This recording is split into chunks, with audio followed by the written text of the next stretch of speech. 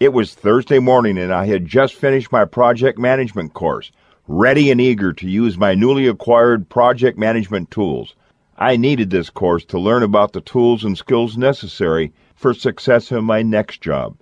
Prior to beginning this course a few months ago, I was selected for a key project management position. However, it wasn't until last week that I was told which project I was going to manage, a project I had never heard about. After that important phone call notifying me of my selection as the project manager for the Palladion project, I did not know what to think, especially about this project. All that I could think about at the time was this project involved an exotic chemical. I remembered hearing about a similar name, Palladium, from my general chemistry class in college. Not being a scientist or even an engineer, I couldn't imagine someone selecting me for a chemically related project.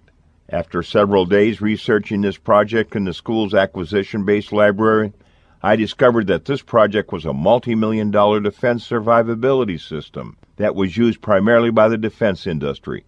It even involved several significant civilian commercial applications, too. The project was currently in the research and development phase, with the current goal of developing a prototype of the survivability system. I further learned that this project involves some state-of-the-art technologies, such as satellite communications, remote sensors, complex computer systems, and associated survivability hardware. There was also something about net-centric warfare, whatever that was. I began to wonder why I was selected. It was probably a dartboard selection process. I further discovered the logic behind naming it the Palladion project, which was primarily based on Greek mythology. Palladion was the name of a wooden statue that fell from heaven and was stored at Troy, safely protecting the city while they possessed it. Athena, the daughter of the sea god Triton, accidentally killed her friend Pallas in a war game. While grieving her death, she fabricated this wooden statue in her likeness. I had also learned some interesting trivia about Athena.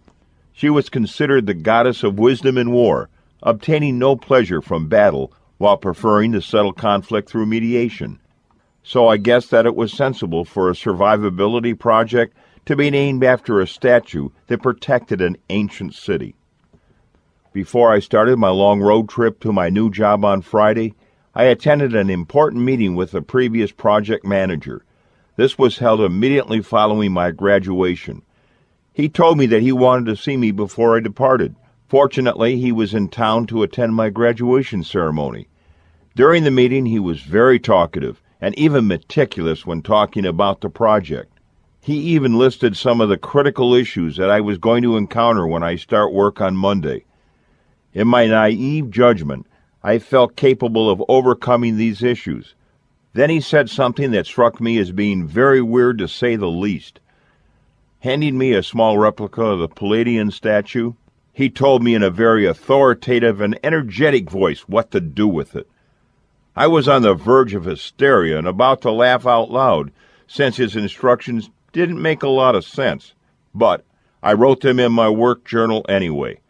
This work journal was something that I had never used before, yet some of my project management instructors told me that this was useful.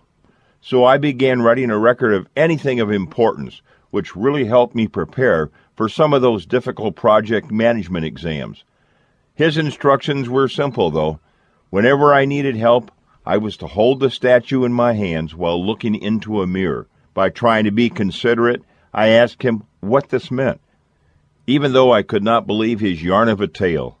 He replied that I would know when it happened. This was definitely weird. Nevertheless, I wrote this down mostly to make him feel that I was listening to him, and partially to avoid laughing. I never thought that I would ever do anything like that, though.